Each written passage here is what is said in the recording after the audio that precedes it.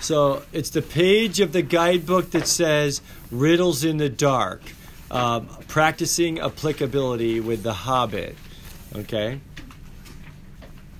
And as we jump into this, I'm going to show a scene from the Hobbit for the rest of class. You can pay attention to the lesson that I'm doing, or you can flip in the guidebook to the final exam and work on that while I do this. Your choice. It's okay to double dip. If you're not working on your final exam, then you're joining the fun of the lesson. All right? When we look at your movie that you're doing for your final, or that great novel that you're doing, or that really cool story, or even a historical figure, or a hysterical figure, whatever. If you've got that awesome musical in mind, that's great. A couple key tools to help with the metaphor. I already said you just got to pick key scenes. Any of them will work unless you've got a bad author. A good author, everything's intentional. The best authors, everything is intentional. The color, the sentences, the words, even down to the punctuation. Right? And so the best filmmakers are going to have intentionality down to the minute detail. So pick a scene, and then I gave you that checklist earlier of things that you can look for. Friends, foes, monsters, right? Why is it there? Intentionality of the scene, lessons learned, etc., etc., etc. Here are a few other tools that will help you with your metaphor journey. All great literature has symbols, metaphors, similes. The great literature has overarching metaphor, which would be a sustained metaphor through the whole story.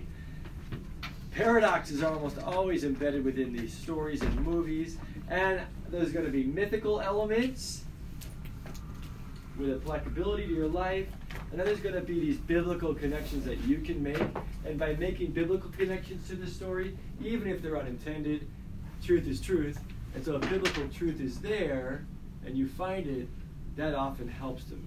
Easy application to your own life. So that's all there. If your English teachers have not helped you at this point, get those things down, bless them, and go look this stuff up or talk to someone who knows how to work with this. But quite frankly, the mythical element is the basic lesson where all great stories point to the true great story, and it clicks for you, and you see it like, oh, that's like my life. Look at that. Or that could be like my life, right? Biblical connections are really straightforward. Metaphor is a direct comparison. Simile is an indirect comparison, right? Paradox is a seeming contradiction that still makes sense when you see it from a certain angle. This last one, though, I want to give you is symbols. Now, hopefully you know what a symbol is at this point in your career. If you're at Wheaton Academy, especially as a Christian, you've got lion and lamb and bread and wine and rainbows and gates and straight and narrow paths and sheep and goats and armor of God and sword of the Spirit, which is the Word of God. We just live and breathe symbols, right? Yep. Right. What we often miss in our mythical stories, particularly with Christian authors like Tolkien, or many of the Christian cultural authors like you will see in Hollywood, we forget the fact, this is a shout out to Shakespeare class, that there are public and private symbols. That's actually really important, because often like, oh, you're just reading into that, or oh, that's just a literature teacher, right? And I love it when students say that, because if it's there, am I reading into it? Actually, I propose that we're reading out from the text. We're pulling stuff out of the text that's there. If you're adding something to the text to make meaning, well, don't do that. That's awkward, right? But if it's there, you're allowed to do this stuff. Now, when I say stuff like public symbol, if I'm in a public school and I put this on the board, what's just the general meaning of these two lines? What can they mean symbolically? Addition. Addition. The lane, like the graph. Yeah, XY axis, right? North, south, east, west on a compass. Crosshairs in a gun. On a map, it's an intersection. It could be a stubby T, right? I don't know, lots of different things that it can be. Nice job, class, well done, in a public symbol setting. You go to Ireland, and you even like put green around it, right? What do you have all of a sudden now? Hard. It's the Celtic cross, right? All over Ireland, you'll see the Celtic cross. The cross used to be that. and they would put a circle around it to represent, the wing and infinity. So in Ireland, for Christians, that means what? Jesus. It means Jesus, like it really does. It means the salvation of humanity. Over here it's a plus sign, and over here it's the salvation of mankind through God's gracious forgiveness. That's a powerful symbol, isn't it? And when I read a book like Lord of the Rings, and they've got a chapter in it that's titled The Crossroads, and they have to make a huge decision there about the fate of Middle-earth, am I allowed to read down into that? Yes. Oh, totally. Tolkien knows what he's doing. Got it? Or when Aragorn has a sword, and in every other story it's just a sword, but Aragorn has this massive sword. He's the king with a sword that's broken. And the sword of the Spirit is the Word of God. And now we've got the broken Word of God that we need to put back together and put in the king's hand. It sounds like church history, right? We got to piece back together a holistic view of Scripture instead of pulling verses out of context. Thanks for the pass.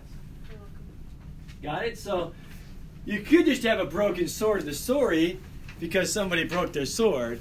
But in the hands of a Christian author like Tolkien, with a broken sword in the hands of the king means way more, right? Come on, yes or no? Yes. How about when I'm reading Kite Runner and I'm just reading it and I see a crescent moon? I'm like, oh, crescent moon, how pretty. Anybody else, especially if you're Muslim and you're reading Kite Runner and you see the crescent moon, is there a difference? Yeah. Oh my gosh, huge difference, right? That is a private Muslim symbol. So this is a big deal. We're going to see one right here in this scene with Riddles in the Dark, but we've got a creature named Gollum who prowls around in the dark looking for something to devour. That's the sentence that Tolkien writes about him. Anybody recognize that verse? Mm-hmm. Our enemy is a roaring lion prowling around in the dark looking for something to devour. So right there we've got a symbolic connection between Gollum and Bilbo in this scene. And Gollum is not the enemy, but he's acting like the enemy. And he's going to eat Bilbo, which is pretty enemy-like behavior, right? Yes. Of all the things that Gollum could like to eat, squirrels, rabbits, grubs, what's his favorite? Fish. Raw and wriggling, right? So he loves fish. Now it's interesting to me when I go, like when you see this on an ocean that a 5-year-old's drawing, what is that symbol publicly? A fish. It's just a fish. I was walking through the streets of Oxford and I went to the marketplace looking for some lunch, and I literally saw this and this on a sign. It's not a chocolate chip cookie, it's a potato, right? What were they selling at that little shop? Christians and chocolate chip cookies? No, they were selling fish and chips. I walked in, I was like, is there something a little different here? And they just sold fish and chips, right? Yet, on half the minivans in Wheaton, do they like fish sticks? Is that what's going on? We like fish in our van. What's going on? Jesus. It's Jesus' symbol. It's the Ichthus symbol, which they used to be a secret symbol. They would draw half of it. They would draw the other half. Like, oh, you're a fisher of men, like me, because we follow Jesus, and he taught us to be fishers of men. And so it's a private Christian symbol called the Ichthus. It's really cool. Is that a real symbol? Yeah, check this out. The character in Lord of the Rings who prowls around in the dark looking for something to devour wants to devour Christians. I mean, fish. Yeah. Interesting, right? Now, oh, Mr. D, you're just reading way into it. Actually, I am. And is it there? Yes. 100% there. Because Tolkien's a genius. He can do that kind of stuff.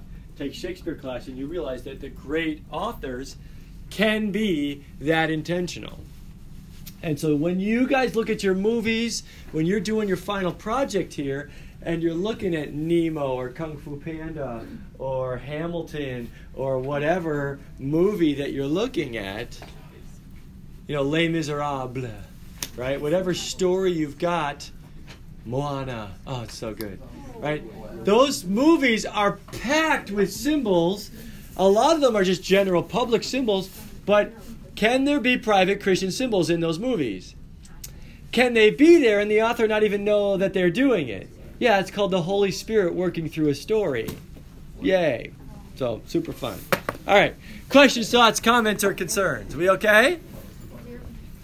Just making sure you have that tool with you on the journey. So let's look at this scene from Riddles in the Dark. Is it up there? No. Oh, no, because I have to plug it in. That would make it hard for it to be up there when it's not plugged in.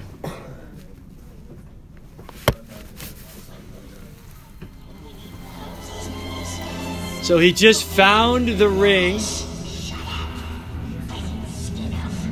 Here, wait, we can back it up right there. Bilbo finds it. Frodo inherits it. We'll talk about that difference a little more this week.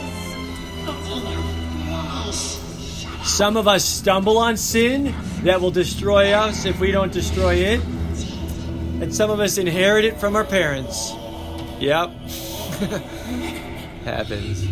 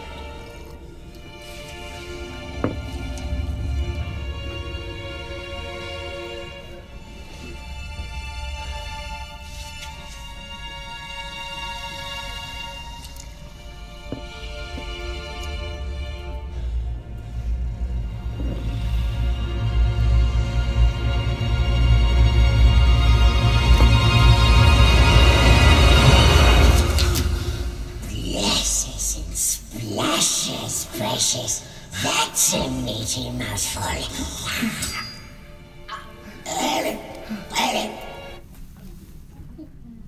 Now, we'll stop at a bunch of things, but I just talked about swords. We just compared it to what? Anybody catch it? The Word of God. The Word of God. I stop this every year. 148 seniors will hear this lesson. Blows me away. It's just a 2-minute mini lesson that I'll just drop in your lap right now. Bilbo would be dead without his sword. He would get eaten alive by the enemy in the dark without his sword.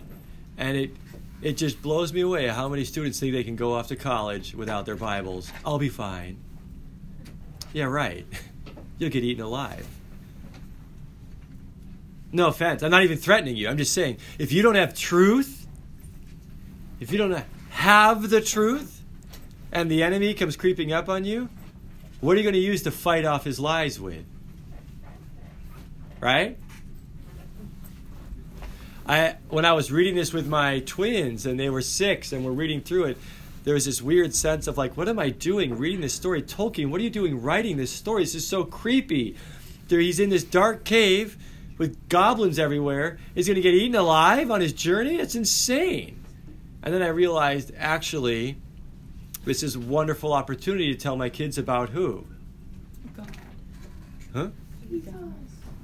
God and the truth of the Bible, and also about Satan, who wants to destroy my children. Is he real? Yes. Does he want to destroy them and steal, kill, and destroy my kids? Yeah, he's that kind of a jerk. He'll pick on kids. Should I at least make my kids aware of this?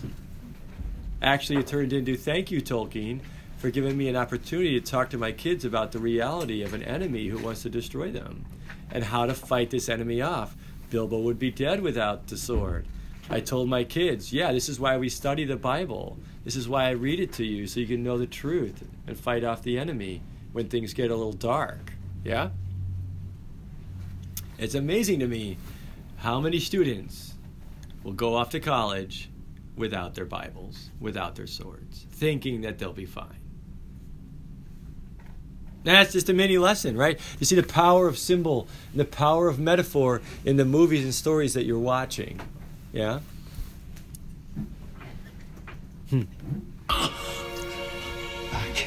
Stay back. I'm warning you. Don't come any closer. It's got an elfish blade. It's got an elvish blade. Does he even know how to use it, by the way? He doesn't even know how to. He just at least has it. You know what's interesting is in about 2 or 3 days here at the end of the week, I'm going to show you a clip of Aragorn wielding his 7-foot sword. He doesn't just have it. He what? He knows how to use it. I mean, that's really the goal for you. If you have any idea on one of the takeaways from high school from the last 4 years, is have you learned how to use the sword of the Spirit, the Word of God, as a weapon? Yes or no? If you haven't, what have you been doing with your time? Right? You've still got some time left. Do not go off to college without one. But wouldn't it be great to go off as a warrior, literally like our mascot, knowing how to wield the sword of truth to fight off lies, to fight off the enemy? That's what we're going by the end of the week. But at least you got to have one. At least do that. But it's not an elf's. Not an elf's more. What is it, precious? What is it? What is it? My name is Bilbo Baggins. Bagginses.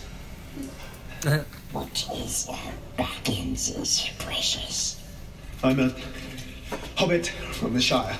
Oh, we like goblins, bats, and fishes, but we haven't tried hobbitses before. Is it soft? Is it juicy? Keep your distance. I'll use this if I have to. I don't want any trouble. Do you understand? Just show me the way to get out of here, and I'll be on my way. Is it lost? Yes. Yes, and I he want to is get lost unlost. in the dark. Oh, we knows. We know safe paths for hobbitses. Safe paths in the dark. Shut up. I didn't say anything. I wasn't talking to you. So Oh, great. yes, we was precious. We Yes, was. he was. Look, I don't know what your game is, but Games? Oh, we love games, doesn't we, precious? Does it like games? Does it like to play? maybe.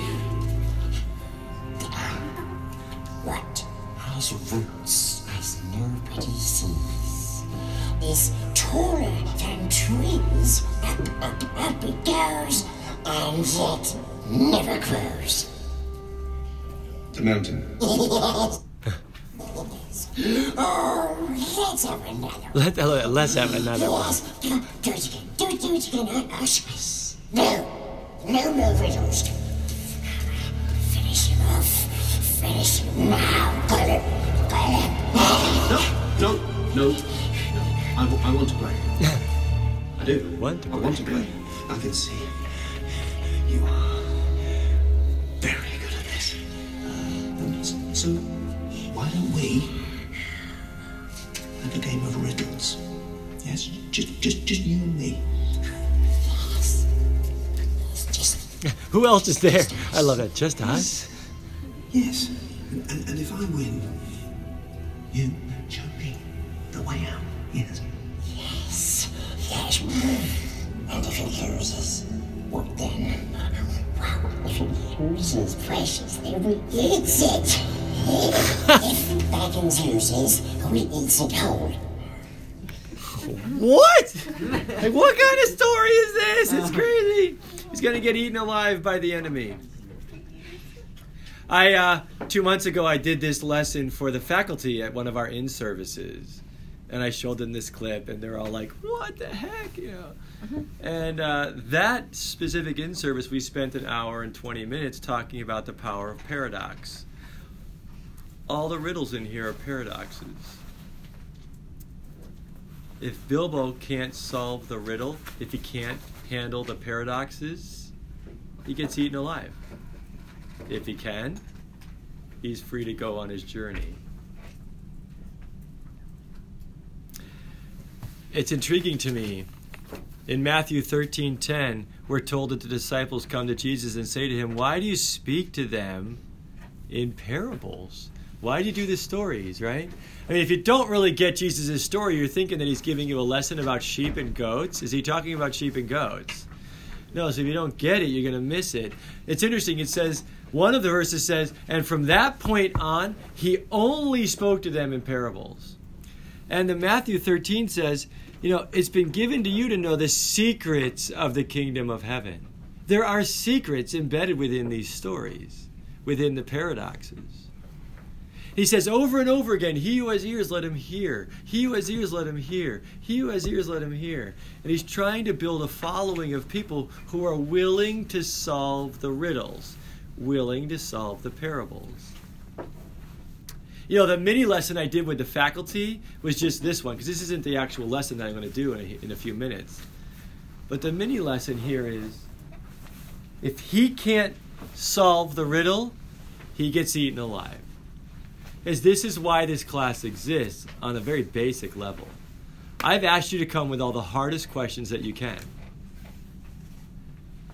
Why is God called healer and I'm not healed?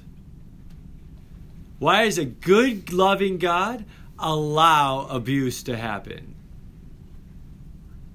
Why is he called Jehovah Jireh? It's his name, his provider, and I'm not getting provided for right now. And why does he rescue everybody else over and over in Scripture, and right now I'm not getting rescued? Why is he called protector, and I didn't get protected when I was 6? Right? If you can't solve those riddles, I hope you don't get literally eaten alive, but I watch it over and over again with my students. What gets eaten alive? Their hope, their dreams, their faith gets crunched on.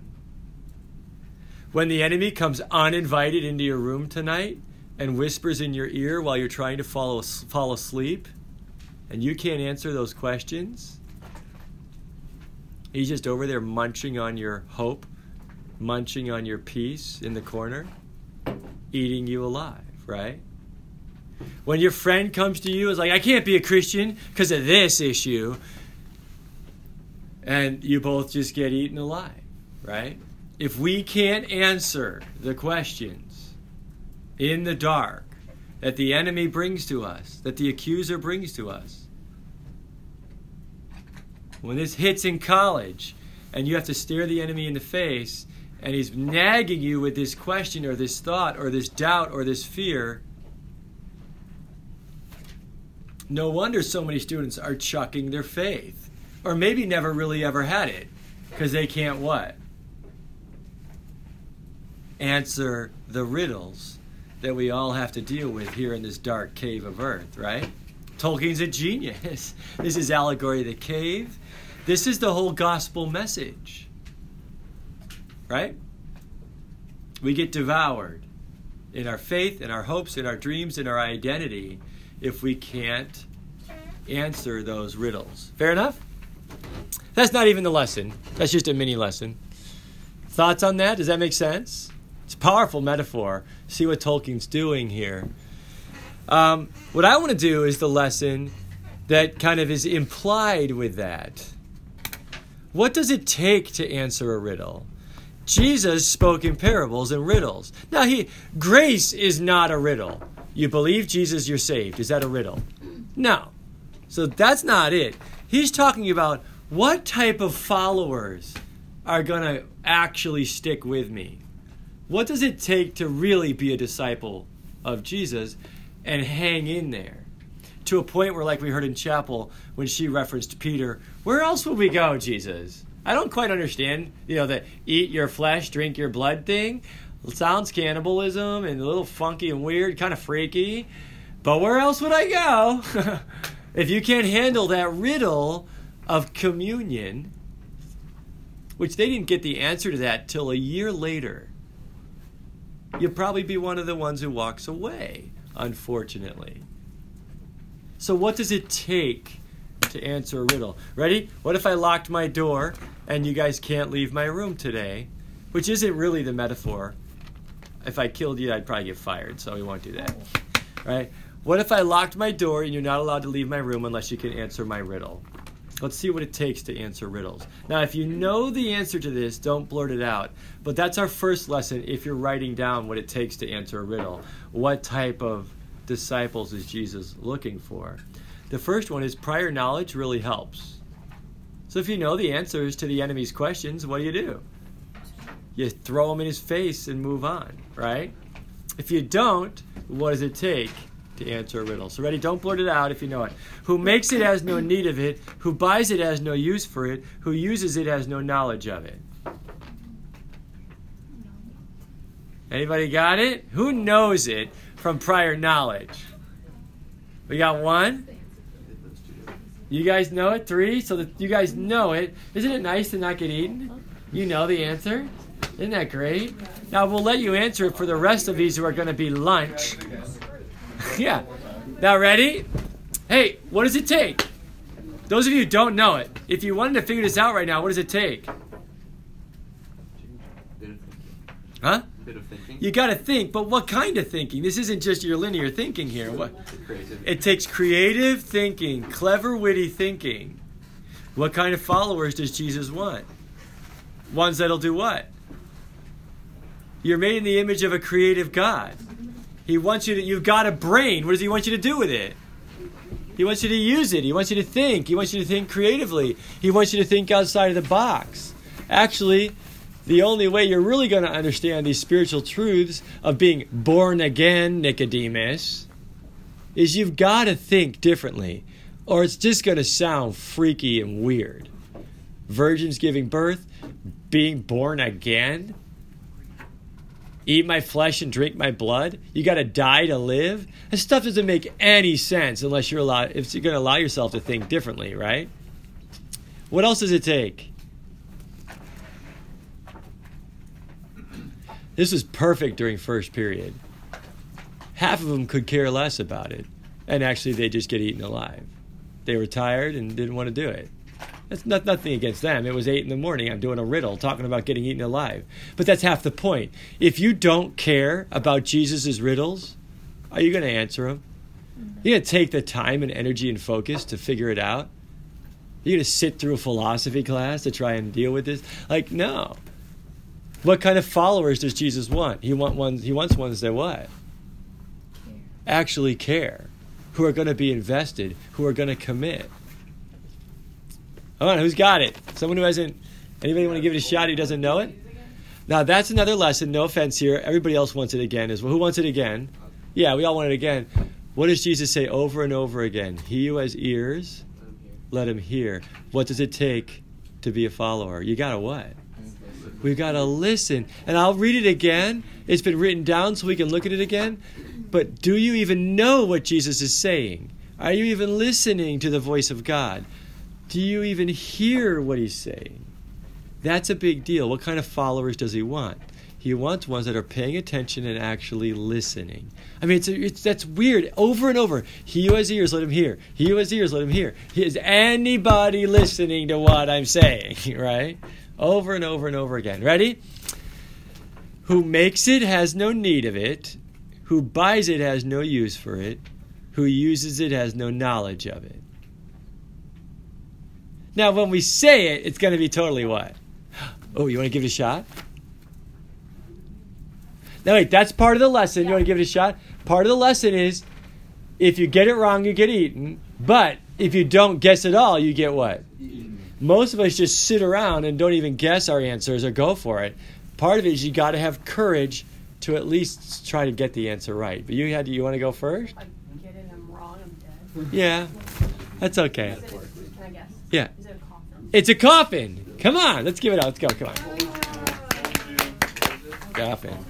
Who makes it has no need of it because they're alive. Who buys it has no use for it because they're alive. Who uses it has no knowledge of it because they're what? Dead. Yeah.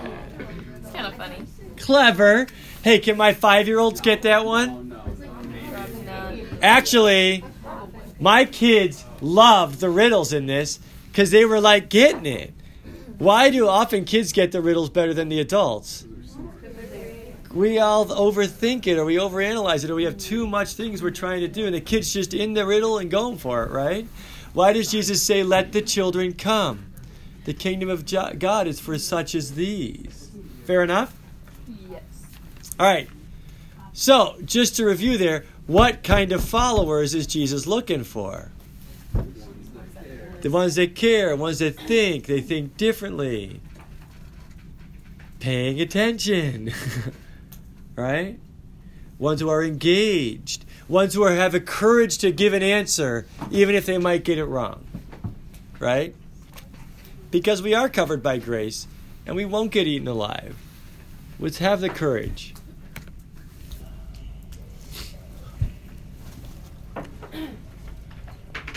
Fair enough. So good. What buttons first?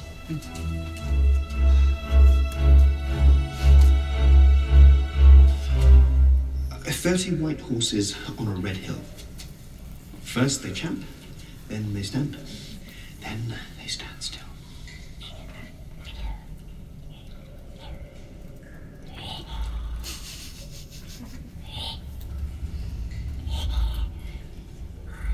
Teeth?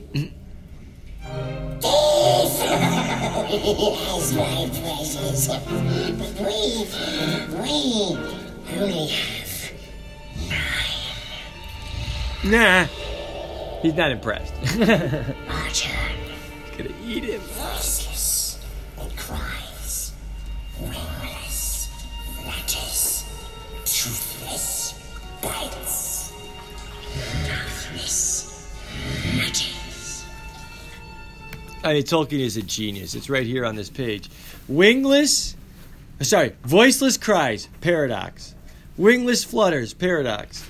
Toothless bites, paradox. Mouthless mutters, paradox. 4 paradoxes in a row. If you can't handle the paradox, you get eaten alive.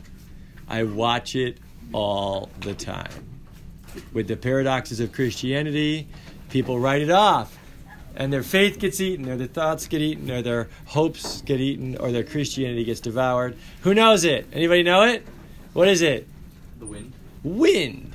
And when we say it, it's like, oh, duh, right? It's right there. The truth be told, why a good God allows evil? Oh, free will and love. I got that. It is that simple. It's not that simple, but is it that simple? Yeah, it's that simple, and we move on. We're not all, oh no, and we're lost in getting devoured by that very, very hard question of humanity. Just a minute. Readers, Nah. readers, shut up. Shut up. So good.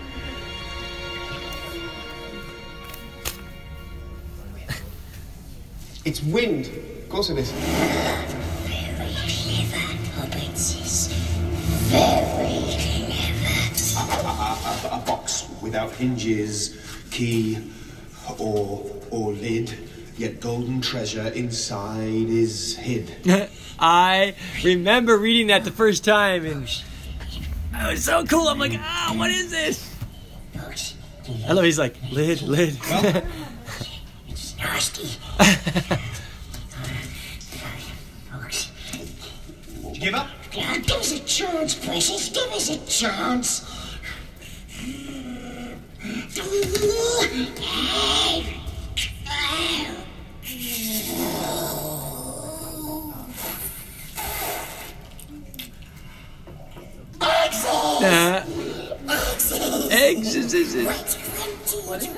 Eggs.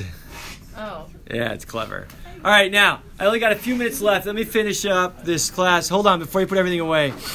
The next one, which is not in the movie, which is one of my favorite, alive without breath, as cold as death, never thirsty, ever drinking, all in mail, never clinking. He also thought this was a dreadfully easy one because he was always thinking of the answer, but he could not remember anything better at the moment, right? I love how Tolkien, like, in the book, talks to the author. Of course, you could get it as easy as winking since you're sitting comfortably at home in Mr. D's classroom without the danger of being eaten to disturb your thinking, right? And then he's saying, is it crunchable? Is it delicious? And Gollum steps out of the boat, and a fish, come on, catch this. A fish jumps out of the water and lands on Bilbo's foot, and that's the answer. Is that random chance? No. And is that a Christian symbol? Yeah. So here in this dark cave, if you were to read the Silmarillion, you would know that that is not random chance. There's a creator God who's in control of all things. Ilúvatar is his name. And his little fish jumps out of the water at just the right time and saves Bilbo's life. the Christian symbol saves his life, and it's the answer to the riddle. Actually, let me just show you how deep we can go with Tolkien. Alive without breath, fish. Cold as death, water at the cave is 55 degrees, which is 6 feet under. That's why you bury people that deep. It's the cold as death line, 55 degrees. Never thirsty, ever drinking. A fish is always drinking, but it's never thirsty. All in mail, never clinking. So it's got the plate mail armor, but it doesn't make any sound. Is it fish? Got it? Check it out. Guess what Gollum loves to eat? Fish. Well, guess what riddle he speaks of? Look at the riddle. For the creature who's prowling around in the dark looking for something to devour and likes to eat likes to eat fish. Look at the type of Christians I bet he likes to eat. Alive without breath. Christians who are alive, but they don't have the pneuma, the breath of God, the Spirit of God in them. How about Christians who are as cold as death? Yeah, I've met them. I bet you have as well. How about Christians around here especially who are never really thirsty? They never really hunger and thirst for righteousness, but they're always drinking in all this Christianity stuff. And what about Christians who are all in mail? They've got their armor of God, Ephesians 6 on, but it's never clinking. It doesn't make a sound. Why? Because they're never doing anything. And guess which Christians the enemy likes to eat first? Those. Makes you wonder, is it all there? Go Tolkien, and the Christian symbol jumps out of the water at just the right time and lets him go on his journey. Yes, you can look for all these things in your story and movie as well. Have a great day. You guys are awesome. Don't get eaten. Thank you. See ya. That's your homework. Don't get eaten by the enemy. I can do that. All right, good. Paradoxes to save your life. See ya.